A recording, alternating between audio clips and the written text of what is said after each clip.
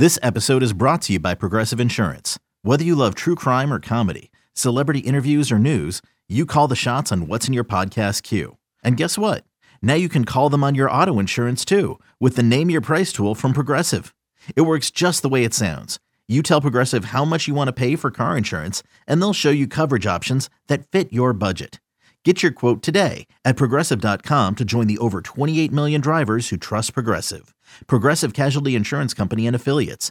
Price and coverage match limited by state law. To talk about baseball teams that are still relevant here in August, we bring in now Matt Weyrich on the Roman guest line. NBC Sports Washington is where you could find him. Matt, how you doing, man? Doing well, guys. How about you? Doing all right to start the show off. Let me ask you a question because obviously you cover the Washington Nationals. I'm a Chicago Cub fan. Trista, she changes every week, whether she's a Yankee or a Met fan. That's such a lie. I'm not a fan of either. Matt, for Nationals fans that listen to the show, what's something that you guys actually have to look forward to? Obviously, you have C.J. Abrams. Bad Bunny in concert You got tonight. Bad Bunny at Nats Park, which, I mean, there's more people there than I've seen at the Nats game all season long. What do you have to look forward to? Like, what do you sell people on for next year and the year after that? Well, I think, if you look at the Nationals of years past that contended for championships, the big thing that stands out was their pitching, right? They had the Steven Strasburgs, the Max Scherzers, the Patrick Corbins of good, years of having some of the best rotations in baseball. And they're in the process of building that right now. It's hard to see because they lead the majors in ERA and not in a good way. But they have, going into next year, a young rotation that's going to have Mackenzie Gore, Josiah Gray, and Cade Cavalli, all top 100 prospects of the last 2 years, at the forefront of that rotation, with possibly Corbin and Strasburg rounding it out. That's three young pitchers that could be part of a potential championship core for the Nationals in the next 5 years. So, you want to know what the Nationals are looking for in terms of an identity. I think you've got to start with that rotation, and I think there's a lot of promise between those three guys. So another question that I have, you agree? Oh, yeah, absolutely. Yeah. I like their direction better than the Cubs, although the Cubs do say they're going to spend some money this offseason. I don't believe it. I think, Matt, a team that's not necessarily coming out of nowhere, but a team that kind of does this historically where they're lying in the weeds, no one's expecting anything out of them, and all of a sudden they win a World Series is the Cardinals. Cardinals 8-2 in their last 10. They've gone from 40-1, and then just 2 days ago, Ryan and I were talking about this number, 33-1. Actually, it was just yesterday. Now the Cardinals to win the World Series, 25-1. So it's moving fast. What do you think about that, just in general, in terms of what we can expect, if that's something that you would put a little sprinkle on? And what are some other futures in that division that you might be, or in that league that you might be interested in? Yeah, I definitely like the Cardinals. I mean, like you said, they're just a team that seems, when they get to the postseason, all bets are off. And you look at last season, the Braves weren't a team we were really talking about, especially around the trade deadline, as a team that all of a sudden is going to be winning the World Series, right? They had an outfield that was missing three guys, no Acuna for the rest of the year. It didn't seem like, this was a championship team, but they get a few pieces in at that trade deadline, hit the ground running in the second half, and all of a sudden, they're contending for a World Series and they go on and win it. I think the Cardinals are a team that kind of jump out to me like that too. I mean, they go out and get Jordan Montgomery has been absolutely fantastic for them so far since the trade. That rotation probably the biggest question mark, and they probably the best 1-2 punch in the entire league in Nolan Arenado and Paul Goldschmidt. We talked last time about the two of them as potential MVP candidates. So, I think that anybody in baseball would want those two guys in the middle of their lineup. It's hard to pick a better duo across the league. I think the Dodgers and maybe the Padres are the only two teams that can really stack up with it, which all being in the National League does make for some intrigue. But if I'm looking at the NL Central, I think that the Cardinals and the Brewers are the two teams, to me, that stand out as the biggest threats to win the World Series. Brewers were my pick preseason to win the division. I took their over on that win total there, which is really dancing. I think it's at 89.5.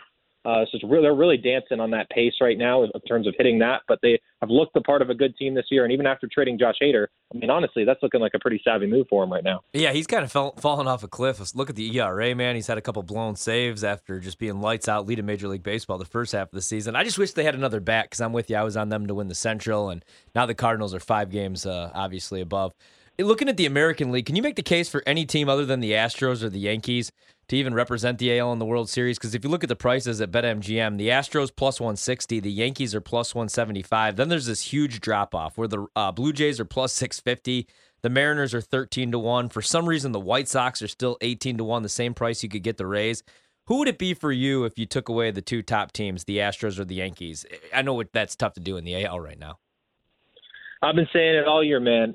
I really think that the Mariners are going to make some noise in the postseason. I know they have the longest active playoff drought. They haven't won a series in God knows how long. But I really like the makeup of this team. That lineup is super deep. I mean, obviously they've got Julio Rodriguez as the big star in the middle of it. But Ty France has been one of the most underrated players in baseball this year. Eugenio Suarez has had a great bounce-back year. You know, in that rotation, man, when they do get Luis Castillo rolling, I mean, I think that with him, Logan Gilbert, and Robbie Ray at the top, I mean, that's as good a top three as really anyone in the American League besides the Astros has. You know, that Astros team, I mean, top to bottom, they look filthy. There's no doubt about it. And I think the last – I'm calling you guys on every Verlander start day. So it looks like that's been a pattern here, and he's just dominating every time he's out there. But this Mariners team, man, it's deep, and I get really excited every time I watch them because they just play an exciting brand of baseball. What are your thoughts just generally on the Yankees and what we've seen from them since the All-Star break? Because I think people just believe that because they're the New York Yankees and they have Aaron Judge, who's going to run away with the AL MVP, that they're just going to figure it out. But if you dig into this lineup, their batting average, they have a bunch of guys that are at or below the Mendoza line, and Benintendi, despite having a 2-run homer just the other night, is batting like I think 175 since he became a Yankee. Just what are your thoughts and expectations on them moving forward as we get closer to the playoffs? Yeah, I tend to not panic too much about him, Trista. Obviously, like you said, Aaron Judge being the MVP candidate that he is. Anthony Rizzo has had a nice season as well. They're going to get Giancarlo Stanton back soon, and DJ LeMahieu, despite being 33 years old, has had a pretty good year. I think they've got the backs. For me, the question is in that rotation, in the bullpen. I really question that move to trade Montgomery. I really thought he was an underrated pitcher in baseball, and it seemed like the Yankees understood how underrated he was by how much they believed in him over the years. Nestor Cortez, still strong overall numbers, but he's kind of taken a bit of a step back the last couple of months. Garrett Cole is just either really hit or miss. I mean, sometimes he just absolutely blows up. And, that Clay Holmes struggles recently, and now he hits the IL, not to mention Michael King likely out for the year. I don't know. I mean, I think that there's some depth questions about that rotation, depth questions about that bullpen. Scott Efros also just hit the IL. They're kind of holding on for dear life right now. They've got a comfortable lead in that AL East at the moment. But come playoff time, they're going to need to be healthy, and that's not a given with this team.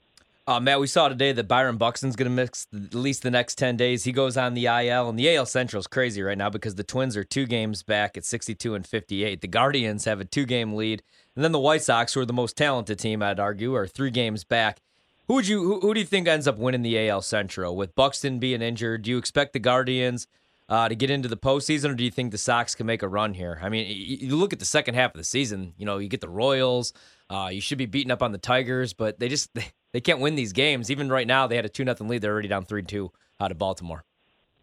Yeah, my gut says go with the White Sox. They're a team that we've seen it do it year in, year out. They're the team that's built for contention. Coming into this year, we were talking about the White Sox, how easy of a division it was going to be for them to run away with it. But this Guardians team, they've been fun this year. Youngest team in baseball, not necessarily hitting for much power. They're really more of contact speed players in that lineup, but the pitching staff is as good as it's ever been. It's crazy the names that have gone through that organization and no longer are pitching there. The Trevor Bauers, the Corey Klubers, the Mike Clevingers. I mean, they've had Cy Young candidates go on and leave, and yet here they are just pulling up Tristan McKenzie's out of nowhere. Yeah. And all of a sudden their rotation is Zach Plesac's having a nice year. I mean, they just keep churning these guys out. It's been super impressive. So I don't doubt their ability to pitch their way into the playoffs. I just am not sure about that lineup. I really thought they could have used a bigger bat there for the middle of the order just to kind of solidify things. Of course, they have Jose Ramirez, but, besides him, there really isn't a whole lot of power to speak of.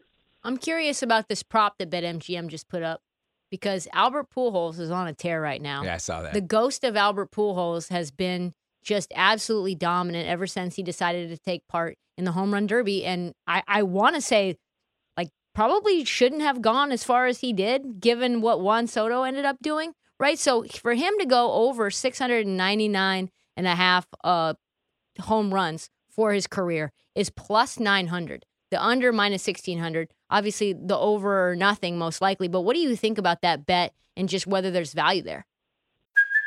Hey, it's Kaylee Cuoco for Priceline. Ready to go to your happy place for a happy price? Well, why didn't you say so? Just download the Priceline app right now and save up to 60% on hotels. So whether it's Cousin Kevin's Kazoo Concert in Kansas City, go Kevin, or Becky's Bachelorette Bash in Bermuda, you never have to miss a trip ever again. So download the Priceline app today. Your savings are waiting.